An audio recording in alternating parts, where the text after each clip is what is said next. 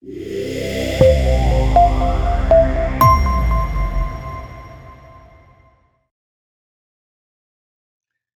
everyone. Brian Vickers here. I am professor of New Testament at the Southern Baptist Theological Seminary, where I'm sitting in my office right now. Just to give you a little bit of background, I've been involved in GMHC since I think 2007. I think that's right. Something like that, where a colleague of mine was asked to speak and he couldn't do it, and I subbed for him, and so that's how it all started, right? I got to play sort of like I came in as a sub, and once I get my foot in the door, I just kind of hang around, and that's what's happened. And so one of the things that I've always emphasized, and I think I've spoken at every conference in breakout sessions anyway, since 2007, and one of the things that I'm often asked to talk about is the theology of missions, which is one of my favorite topics. So I'm a New Testament professor, but I've done pretty significant short-term travel in various parts of South Asia and East Asia, and then in Western Europe in various sorts of capacities, sometimes leading trips, teaching, evangelism, discipleship, in all kinds of different settings.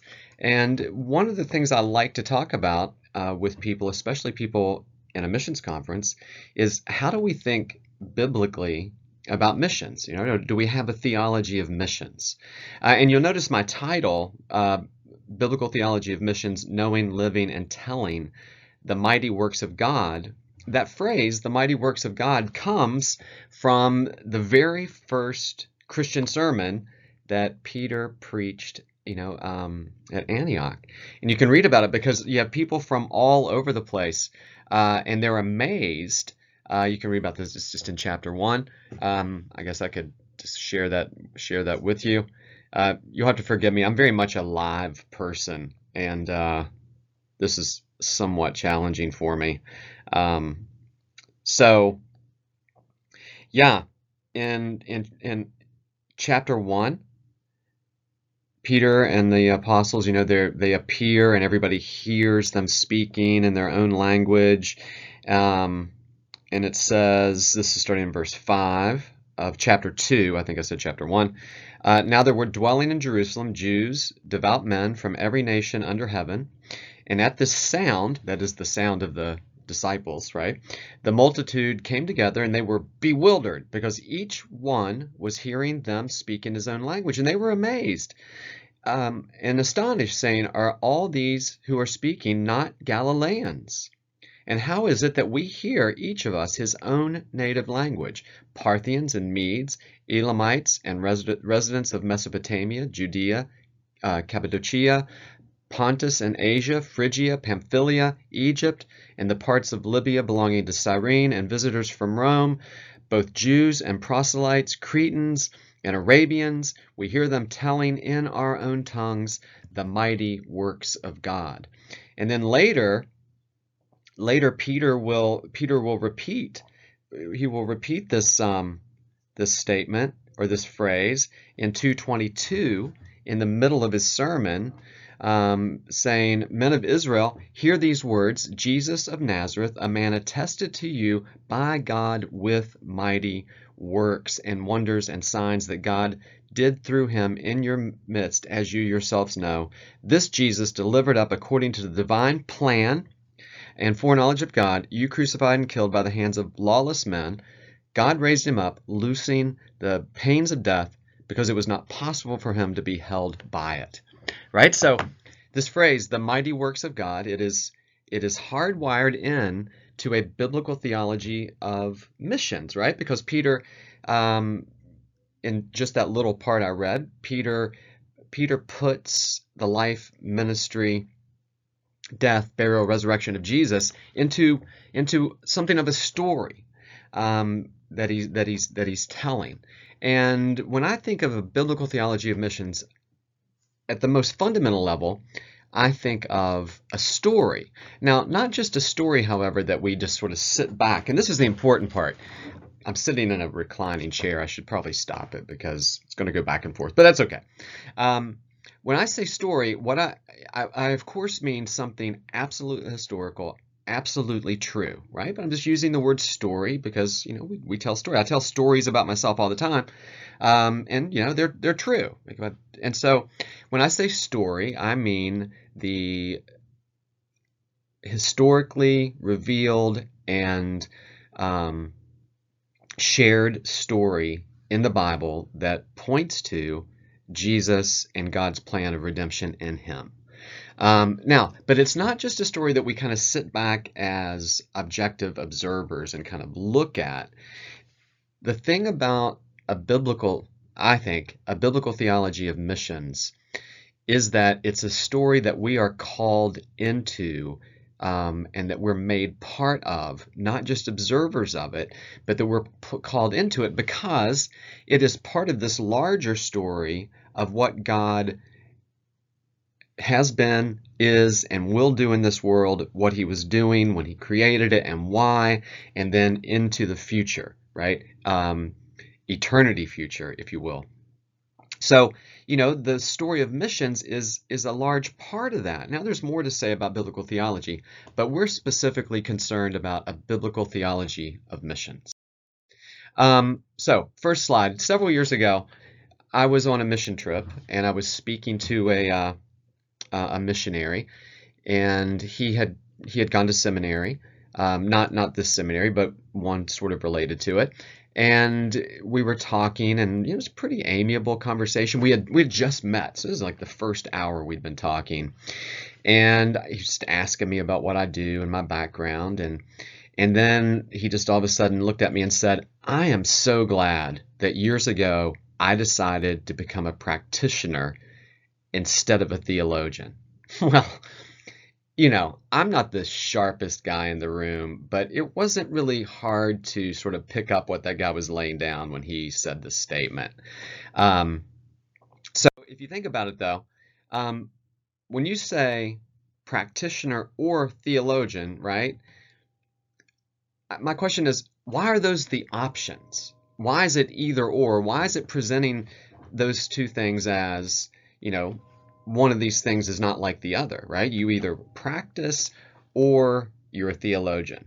Well, my view is this, and that is, if you're a Christian and whatever you're practicing, in this case missions, you're doing it theologically. You have a theology, whether it's formal or whether it's something that maybe you would articulate in detail. The thing is, it's all theologically motivated. It just kind of depends on what we mean by this, but I think we're all sort of familiar with this kind of dichotomy, if you will, of practitioner or theologian or academic, right? And when you say not a theologian, when this guy shared this with me, he wasn't simply giving a description, right? I mean, it was clearly a commentary on how one thing in the real world is better than another, right? So the translation, you see, I've now changed it to academic, is you're either a real person out there doing real stuff or you're an egghead, right? You're either in the real world out doing the real work or you're in an ivory tower, like maybe in an academic office surrounded by books and things like a picture of Martin Luther looking over your shoulder or something like that, right? Now, I just want to say right off the bat, I'm not here to defend myself or anything like that. It's just I've thought and reflected about this conversation so many times because I've had lots of different versions of it, and I can completely understand where it comes from, right? Because we all know stereotypes exist because there's something real.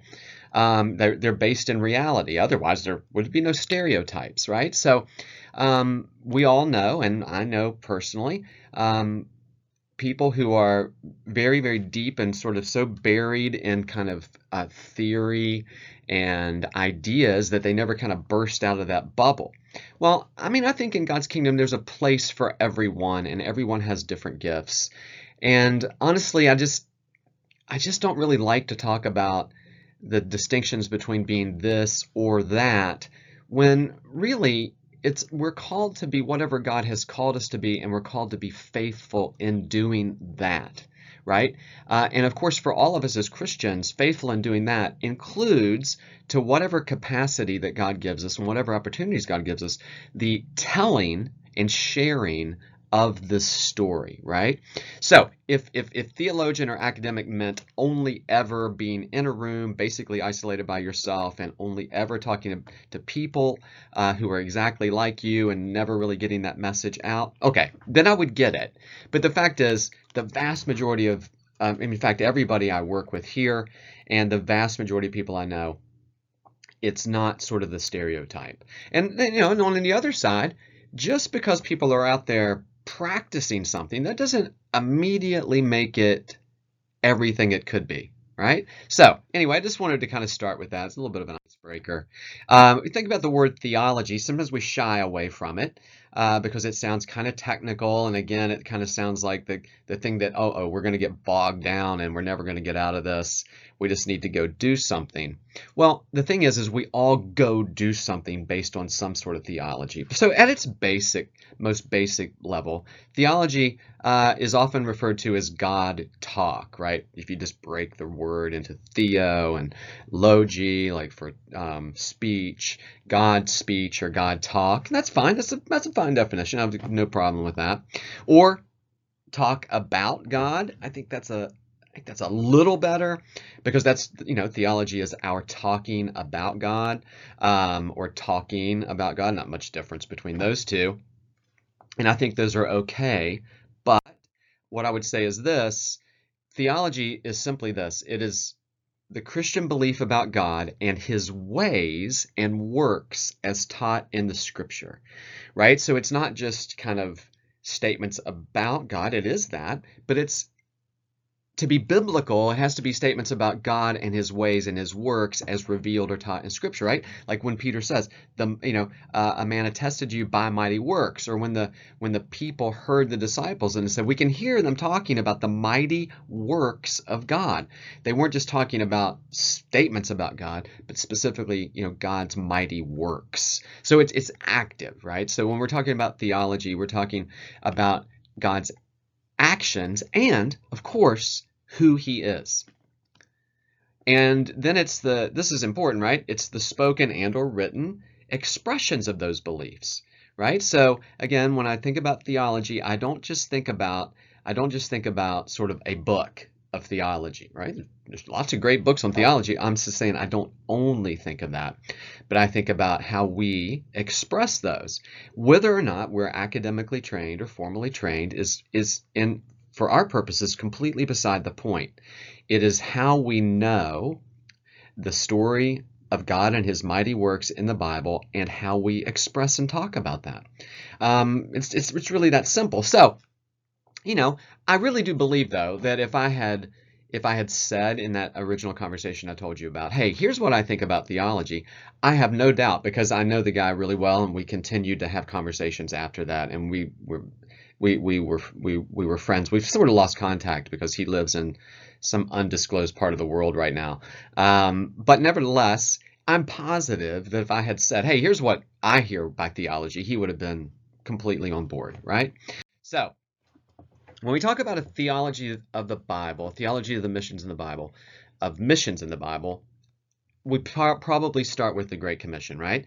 Then Jesus came to them and said, all authority in heaven and on earth has been given to me. Therefore, go and make disciples of all nations, baptizing them in the name of the Father and the Son and of the Holy Spirit, and teaching them to obey everything I have commanded you. And surely I'm with you always to the very end of the age, right? I mean, there you go. On one level, if somebody said, hey, that's my theology of missions, I would think and say, amen. That's awesome. And that's entirely appropriate. But if we want to dig a little bit deeper, and I'm guessing that's why you're joining this breakout session, I want to suggest this, that the Great Commission is like it's the tip of the iceberg in terms of a biblical theology of missions. An iceberg, if you will, that is built from way, way, way back in the Bible.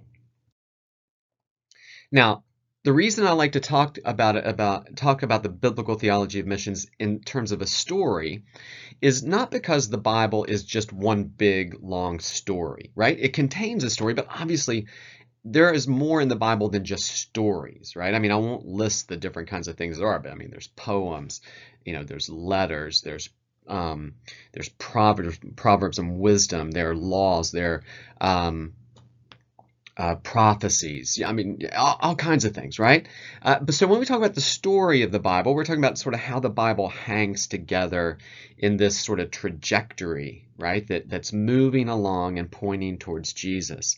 The other thing about understanding biblical theology as a story is if we can grab a hold of that story, even in just a simple form, and understand ourselves in that story and defined by that story, and that we are part of that story, right? It's because people told that story that we're all here today. Without people telling that story, we wouldn't exist as Christians, right? And so it's not just it's not just a thing that we look at; it's the thing that we tell, and that we are, and that we're called into. And I like this quote from Richard Bauckham. We all instinctively understand the world by telling stories about it, right? That's what we do every day of our lives. We tell stories. If somebody says, just yesterday, I met someone, a new colleague, and we just immediately asked each other, we didn't put in these words, we just immediately asked each other, what's your story? And we both just sort of, gave a short version of our background and, a little bit of a testimony. But that's what we do. Right, and that's how we sort of function together, even if it's just telling a story about what happened to me yesterday. If the Bible offers a meta narrative, that's just a fancy word for a big story that contains all the stories, right?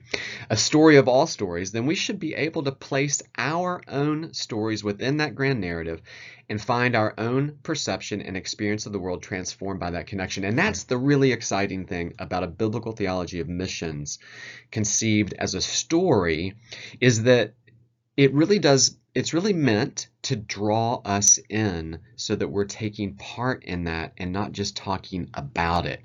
And it really can, I'm telling you, it really can transform, as Bauckham says, transform your own way of looking at the world and your experience in that world.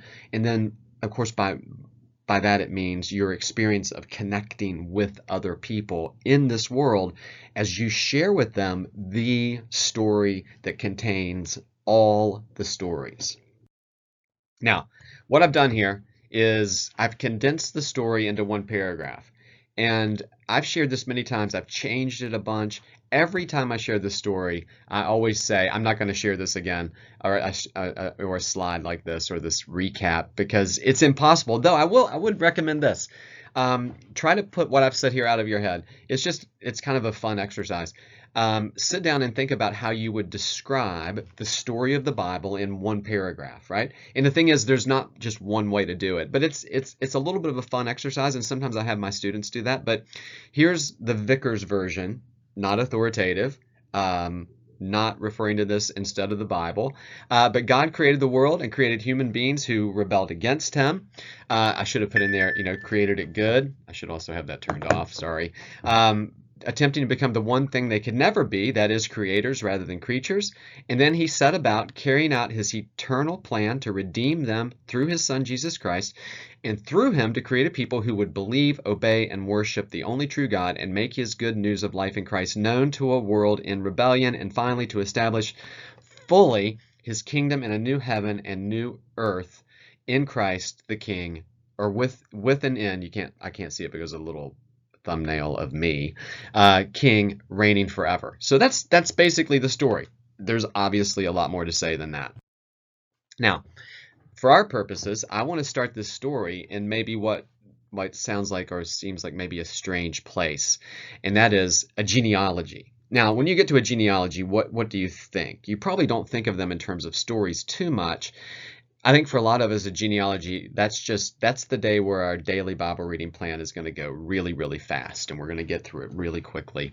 But genealogies, obviously, they do what we know, right? They give it's like a family tree in a way, right? Now, lots of the genealogies in the Bible, however, are there not just giving a record of, this person was this person's father and mother or son, or, or whatever. It's more specifically accounts of God's faithfulness. And if you can see those sort of genealogies, especially the ones that refer to God's people, if you can see those as, hey, you know what, this big list of people, which on one level seems a little bit boring, this is really an account of God keeping his word, keeping his promise that goes all the way back to right at the fall, right? When in Genesis 3, after the fall, when God promises that a day is coming where the seed of the woman will crush the seed of the serpent, and that God is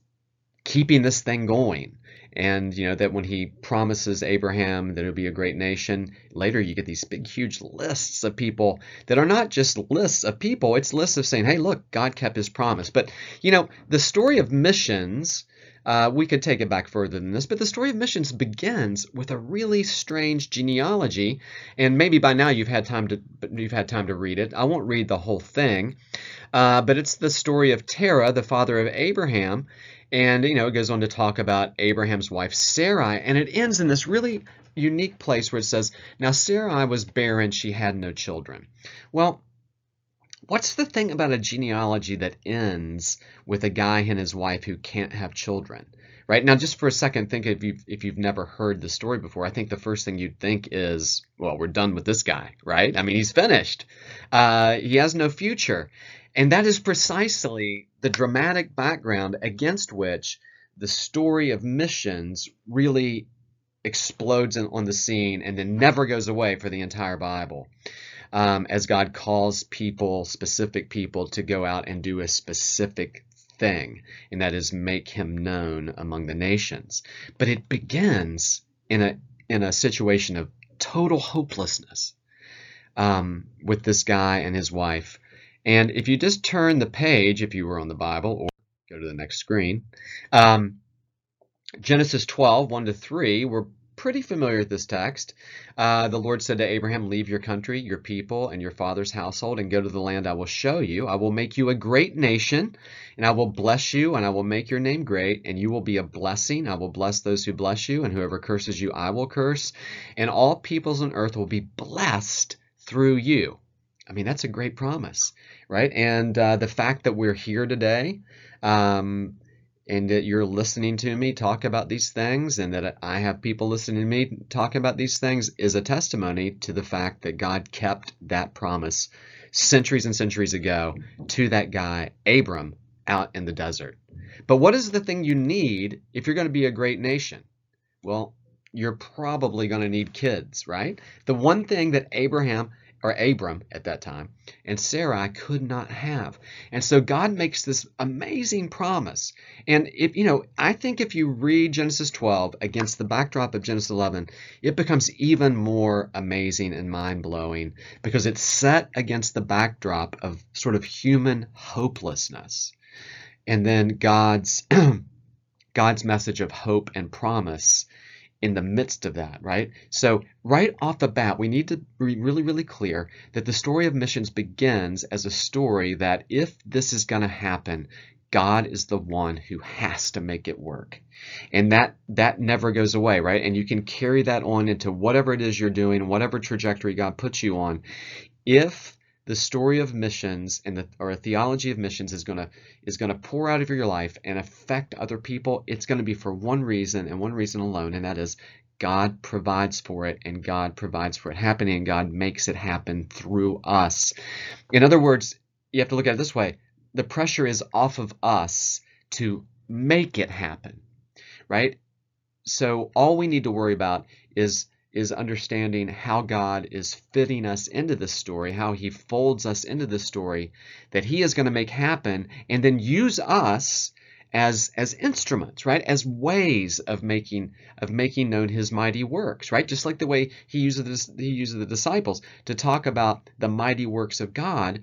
But what are they doing? They're not talking about how they're not focusing on their role. They're focusing on their place as those who share and show, right? tell and show, or show and tell, both go together, the mighty works of God. So the pressure's off of us. We don't have to make this thing happen.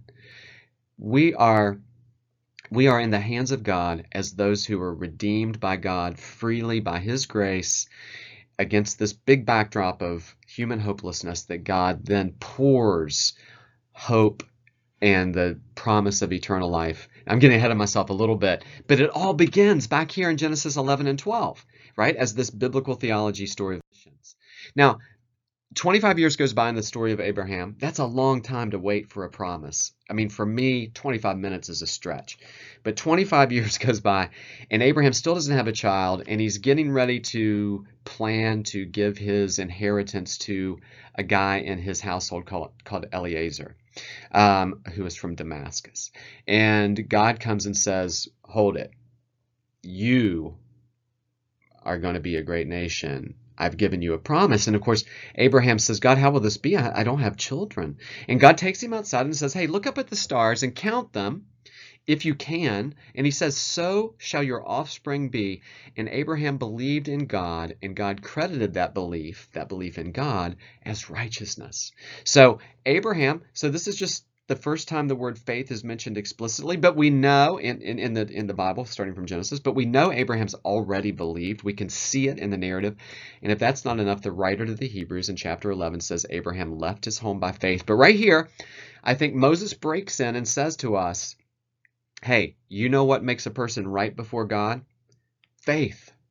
Faith in God's promise. Faith in God makes a person right before God.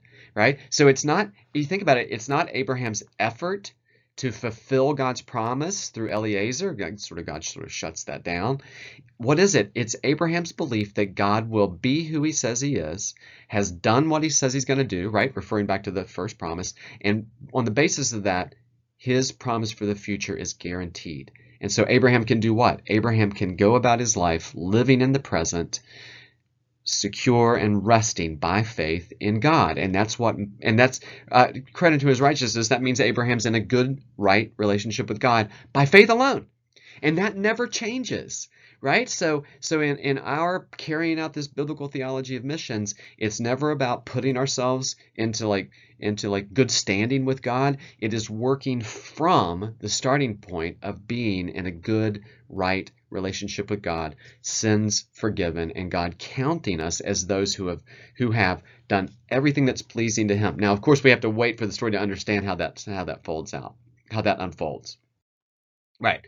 So I'm often asked about a biblical theology of missions, is there an Old Testament or Old Covenant missions, right? So I've skipped ahead quite a bit just for the sake of time. My answer to that is always a somewhat uncomfortable no.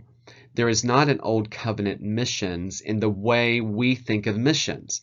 And the reason I'm confident about that is there just isn't. Because there's not yet a message. Now, that doesn't mean that nobody in the Old Testament ever shared the story of the God of Israel with others. It doesn't mean that. It doesn't mean that all outsiders never came to believe in the God of Israel. I don't mean it like that. All I mean is there was no Great Commission in the Old Covenant the way there is in the New Covenant, because the Great Commission is given once there is what? A message of the fulfillment of those promises. And again, it doesn't mean that nobody ever shared those promises ahead of time. It's just, I think we need to be careful about how we speak about it, and then also recognize this. You can read the whole Old Testament, because I sometimes talk about this, and there's people who let's just say they disagree with me. But then sometimes I'll just say, well, so give me some examples. And, they might quote, say, from the New Testament, right? They might quote from the Bible just generally and say something like, people would cross the oceans to make proselytes. Okay, it's like, okay, that's fine, right? And I believe that. But give me a lot of examples of like the Israelites going out to the nations in a Great Commission like fashion. I mean, it just didn't take place that way. And the other thing is the Gentile believers, they kind of stand out for lots of reasons, but one of the reasons they stand out is there's not the same focus on reaching in the Old Covenant as there is in the New Covenant. And again, I think it's I think it's completely tied to the message of God's fulfillment of this story in Jesus. But are there Gentiles? Yeah. There's Tamar, there's Rahab, there's Ruth. Now, something that might strike you about all three of them is, number one, they're all Gentiles. And number two, all of them appear in the genealogies of who? Jesus of Nazareth. So you have these sort of Gentiles folded into the genealogies of the Messiah, right? With connected obviously to David and then to Jesus. The other things, you have Naaman the Syrian, you have the Shumanite woman, you might remember her story, and then of course the tragic story of Uriah the Hittite. So we have these people named, right? People we might sort of faithful Gentiles, but there's not a ton of them named because the focus of the biblical story in the Old Testament is not on the Gentiles in that way at that moment. And honestly, I think that it's hard to argue against that, and not just because I'm right. It's just because if we think about what is actually in the Bible, what we see is this: this nation of Israel, primarily called to be Israel and to witness. I'm not saying there's never any witness. To witness to the glory of God by being Israel, in the place of Israel. See, I've taught you my decrees and laws. The Lord God commanded me, this is Moses speaking, so that you may follow them in the land you are entering and take possession of it. Observe them carefully, for this will show your wisdom and understanding to the nations. So they will display it to the nations, but by doing what? What Moses says, being in the land and being faithful Israel. That's their calling. Because really, the big movements towards the nations in the Old Covenant were what? Going into exile as a result of not fulfilling texts like Deuteronomy 4, 5, and 6.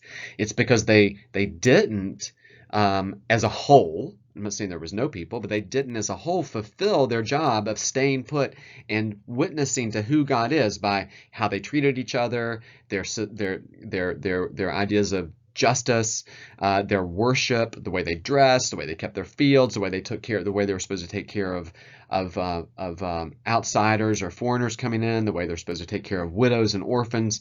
All these kind of things were testimonies to them being a special, unique people, and that was primarily their witness. Now, having said that, the idea of this story going out to the nations is embedded in the Old Testament story. Before, I was just sort of talking about the taking it to the nations part. I would never say there's no theology of missions in the Old Testament, but it's primarily a theology of promise, right? Like starting with Abraham, but then that's promise to Abraham, through you all the nations of the earth will be blessed, that is remembered and picked up and repeated and recited through the Old Testament, right? Because Israel was not meant ultimately the story of God that Israel had was not meant ultimately just to sit there in one place. It was going to go out, right? And so in Psalm 86:9, all the nations you have made will come and worship before you, O Lord. They will bring glory to your name. Isaiah 12:4, in that day you will say, give thanks to the Lord, call on his name, make known among the nations what he has done, and proclaim that his name is exalted, right?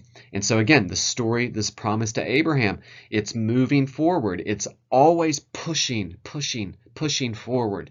It's not static, right? Again, all I was talking about earlier was Israel's main job was to stay there and witness to God as Israel, right? Which would include showing mercy and compassion to the nations, right? But not in a great commission, go into all the world kind of way. That's all I mean by that.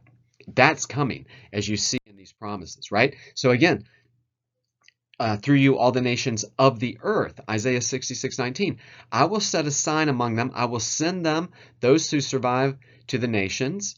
Sometimes it's referred to as like the survivors of Israel, those who survived the exile, to Tarshish, to the Libyans and Lydians, famous as archers. I love the fact that that's thrown in there. To Tubal and to Greece and to the distant lands that they that have not heard of my fame nor seen my glory, they will proclaim my glory among the nations. So Isaiah, and in this part of Isaiah, he's completely looking forward to this great time of fulfillment of God's promises connected to the coming of the Messiah and the establishment of God's people. And it's hardwired, when that time comes, it's hardwired to this idea that the promise to Abraham is going to be fulfilled. It's already been fulfilled in the sense of the nation of Israel, right? That's like Abraham and the fathers, Abraham, Isaac, Jacob, and then the 12, and then the 12 tribes of Israel from there, right? That is a fulfillment, but it's an ongoing fulfillment because it's all the nations, but it's pushing forward as a promise. And in the meantime, it's collecting, if you will, these promises towards the nations, people, not just ideas, but people. Then Habakkuk, for the earth will be filled with the knowledge of the glory of the Lord as the waters cover the sea. Again, promise, pushing forward till finally the promise to Abraham reaches its fulfillment. And this is sort of how it works through, it sort of cycles through one man like Adam. Then between Adam and Abraham, you have I mean, it's not a pleasant story usually, but you have the growth of the human race, or the beginning of the nations. You even have it before Abraham. You even have a table of the nations. That is the sort of where the nations have come from. And then it narrows down and focuses down to Abraham, and then it sort of narrows down, or maybe we could say it opens up to include one whole nation. Right, but still, but it's a larger group. It's not just one person, and then the whole thing focuses down finally into the fulfillment of this story, this promise to Abraham, in the one man, Jesus of Nazareth, and from him it goes out to the nations. And this sort of one to many, one to many, one to many. Just getting a hold of that fact alone is enough to start sort of building a biblical theology of missions. Now, I've really skipped forward now, going fast. You remember how I talked about the promise to Abraham against the backdrop, right, of human sort of hopelessness. And it's so shocking, right? But nothing is as shocking as Luke 2, where all these promises, through you all the nations of the earth be blessed, the knowledge of the glory of God will cover the earth like the oceans cover the sea, right? The nations will come and worship God.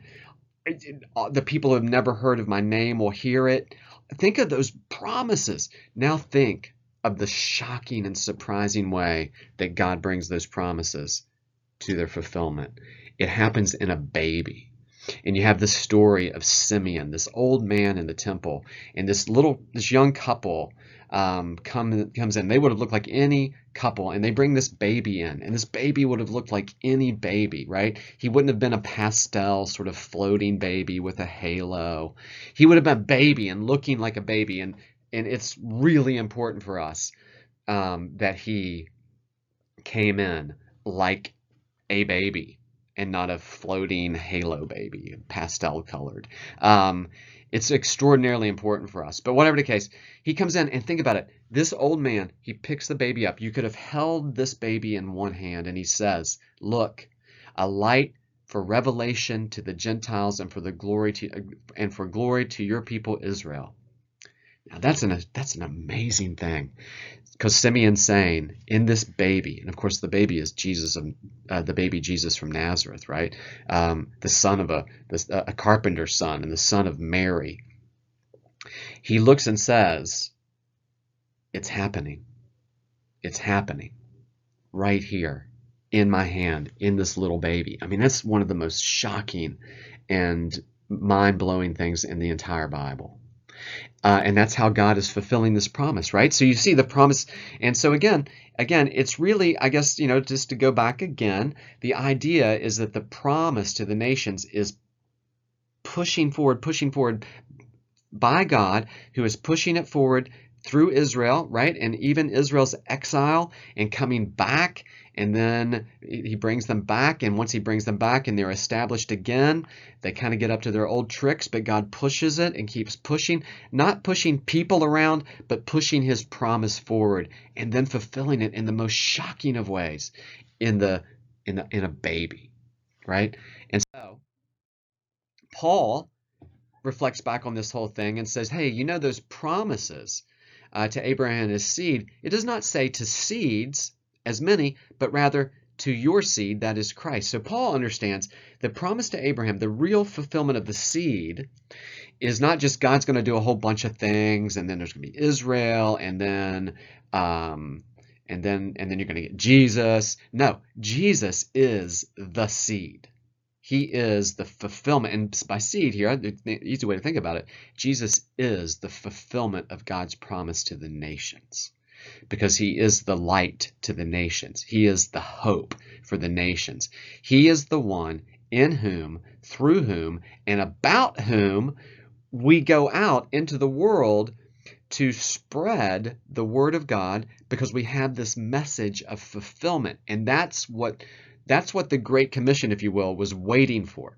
This message of fulfillment about God has kept his promise to the true seed, that is Jesus. Now, when you come back to the Great Commission, I won't read the whole thing again, it's right there. I like to sometimes think of it as the Great Fulfillment Commission. So it's not just the marching order for missions. And missions, by the way, I don't think I've said this. Missions, I see that as going to the ends of the earth. By the way, we're already in the ends of the earth. Missions didn't start here. I know not all of you are here, but missions obviously, and we need to remind ourselves this every day if we live here, missions did not start in North America. We are part of the nations. But whether you are traveling or living, away from your home, or whether it means, going across your street, the fulfillment of the Great Commission is us carrying this message out to say what? God kept his promise. In other words, so again, it's not just our marching orders, like from scratch, right? Like you went and enrolled, or, you enrolled, you signed up, enlisted, finally. If I just said enough words, I'd get it. You go down, you sort of enlist in this sort of Great Commission army, you get your marching papers, it's the Great Commission, and you're off. No, it's got this whole entire backdrop of the Bible that fills it, that defines it, that encourages it, and that fuels it on. Because think about it, what's the message? The message is, when you go out and share and show and tell the mighty works of God, what are you saying to people? God's kept his promise to the nations. God kept his promise to a man centuries and centuries ago who lived in a place called Haran, from Ur of the Chaldees. God took him one night outside a tent and showed him the stars. God kept all those promises to that man in Jesus.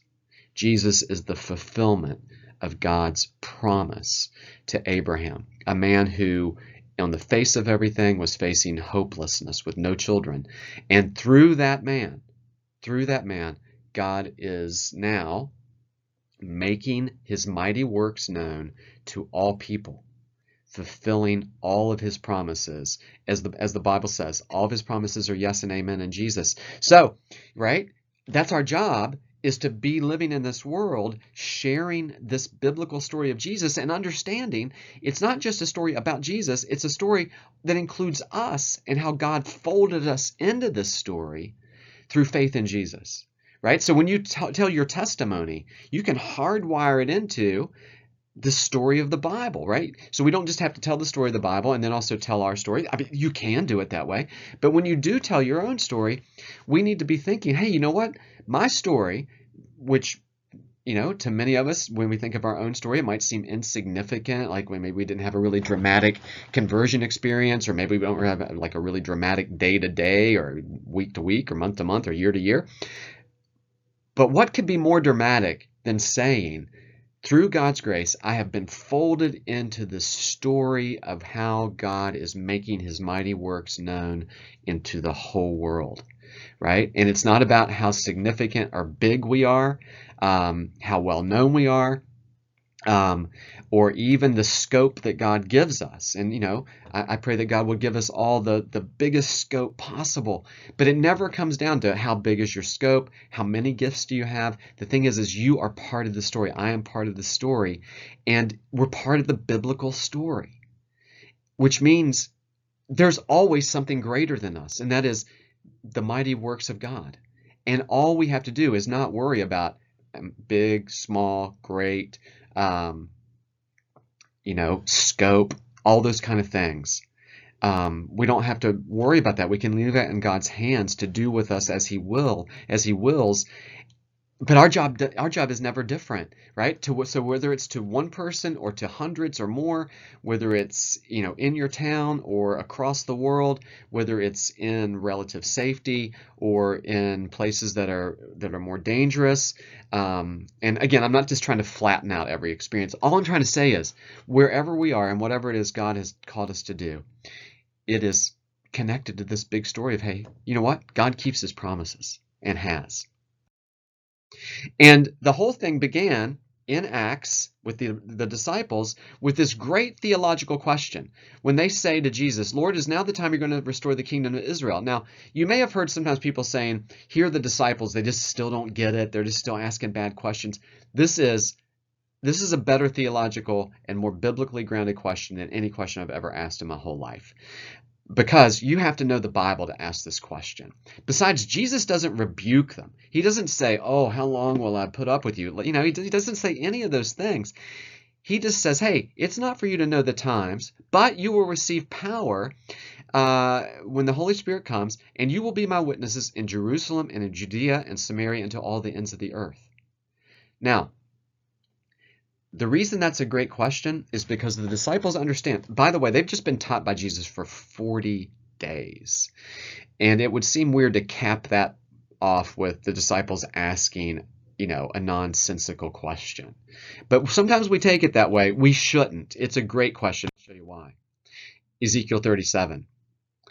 God is speaking to Ezekiel, and He says, hey, take a stick, write on this stick for Judah. And the people of Israel associated with him. Then take another stick and write on it for Joseph, the stick of Ephraim, right? So this is the house of Israel associated with him. So right, like the northern and southern kingdoms that have been split. Join them into one, that they may become one in your hand, right? So the kingdom is restored. And when your people say, who will tell us what this means? Say, behold, I'm about to take the stick of Joseph, that is in the hand of Ephraim, and the tribes of Israel associated with him, and I will join with it the stick of Judah, southern kingdom, and make them one stick, that they may be one in my hand. So the kingdom will be restored. When? In this future time of blessing. And the apostles understand, hey, we're in the future time of blessing. The Messiah has come, and He's defeated death, and he's risen again. Jesus of Nazareth, He is the Son of David, the Messiah. The kingdom is restored. This is what happens when the Messiah comes. And so they're like, hey, this is why they ask Him, is now the time you're going to restore the kingdom? Now, Isaiah 49 is the other piece of this. Isaiah talks about He who formed me from the womb to bring Jacob back to Him, and that Israel might be gathered to Him. For I am honored in the eyes of the Lord, and my God has become my strength. He says, is it too light a thing that you should be my servant to raise up the tribes of Jacob and to bring back the preserved of Israel? And look, when that happens, when they are reunited, when they're brought back and reunited, I will make you as a light to the nations, that my salvation may reach to the end of the earth. Here's this brilliant question the disciples ask, because they understand the times. I mean, Jesus has been teaching them. They've witnessed Jesus post-resurrection. He's been teaching them about the kingdom for 40 days. They ask this great question. And see, the background of that question comes from these Old Testament promises about the nations, but it's going to happen when the nation of Israel, the two kings, is restored, and it's restored now in Jesus and the disciples. It's happened. And now what's going to happen is it's going to go out into the nation as promised, right? And then you get the story of Acts. Jerusalem, and then Samaria, and then up the Mediterranean coast, into Phrygia and Galatia and Macedonia, and finally to Rome. And at the end of Acts, Rome, which is referred to as the ends of the earth, the gospel has gone out in short order in this sort of first generation of the disciples. What's going on? What's going on? The kingdom has been restored in Jesus. He's brought the whole thing to its fulfillment, and now the disciples are going out and saying what? God keeps his promise. Now, the blessing to Abraham is going out to the nations. What's the blessing of Abraham? What's the blessing? Would go into all the world. What is it? Going out in the world and saying, hey, God keeps his promise. That is the blessing to the nations. The blessing promised to the nations through Abraham is fulfilled in Jesus. That's how the nations are blessed. And it all fits together in this beautiful story. And again, you have Adam to the nations, nations to Abraham, Abram out to Israel, Israel down to Jesus, Jesus out to the nations in one coherent, glorious story of how God keeps his word. And that should encourage us, right? A biblical theology of missions should fuel us. It should fill us with excitement, thinking, wow, this is not just simply going out and telling people, hey, to be a Christian, you don't do these things, but you do these things, right? Are there do's and don'ts? Of course, I'm not denying that. But the big news is what? Hey, the story of the world is the story of God and his mighty works fulfilled in Jesus. Let me share this story with you because it is my story, right? And that's why we can be great practitioners by being what? Great theologians of the story of the Bible, that sharing it, not just knowing stuff about it, right? And this is just something I stole from Matt Chandler. It's just a little bit of an overview of how, the word went out. You have Paul, and then 52 you have Thomas. 54 you have Paul's third missionary journey. By 174 there's Christians in Austria. 280 there's Christians in North Italy. By 350 half the Roman Empire claims Christianity. I know there's a lot of sketchiness about that story. 432 Patrick in Ireland. 596 Augustine. That's not Saint Augustine, or sometimes people call him Augustine, who wrote the Confessions. That's a different one, who went to England. By 2 years later, there's 10,000 Christians up there. And then by 635, there's missionaries in China. 740, Irish missionaries go to Iceland. 900, missionaries arrive in Norway. By 1200, there's the Bible in 22 languages. By 1498, Christianity spread to Kenya. And then I'd sort of put it into fast forward to kind of trace how it got to, how it got down to where I'm sitting. Everybody's trajectory is going to be different. You have Jesuit movements, and then the Reformation, the Protestant Reformation, and then the modern missions movement. I've actually reversed. I got the order out of whack here a little bit. And then up to England, and then the European immigrants, right? Not just from England, and then the Great Awakenings, and then the westward expansion, down to Louisville, Kentucky. And I'm not saying that, I'm not saying anything cultural or political about any of those things. I'm just saying through those things, the gospel reaches a place that is eventually called Louisville, Kentucky, and now I'm sitting here as a recipient. This is the only point I'm trying to make. As a recipient of what? The great gift that God has given his people to tell the story of Jesus. And if I'm sitting here talking about it and claiming it by faith, and if you're sitting wherever it is you are, it's because there's some sort of string that you could connect all the way back. I'm not talking about you could connect the dots exactly, or some sort of trail or anything like that. But the fact is, since Peter walked out on the steps of the temple and said, a man attested by the mighty works of God, and people heard the apostles talking about the mighty works of God in their own language. People shared that story, lived that story, inhabited that story, and pushed that story along through showing it and telling it boldly in all sorts of situations, great and small, dangerous or safe, all over the world, that has come down to us today. It is our story, this great commission Biblical Theology of Missions. So I hope it's been helpful for you. It's been a little long, I know, and thanks for hanging in there, and I look forward to seeing you at the conference when we can meet for a little bit of back and forth and face-to-face. But God be with you. Peace in Christ.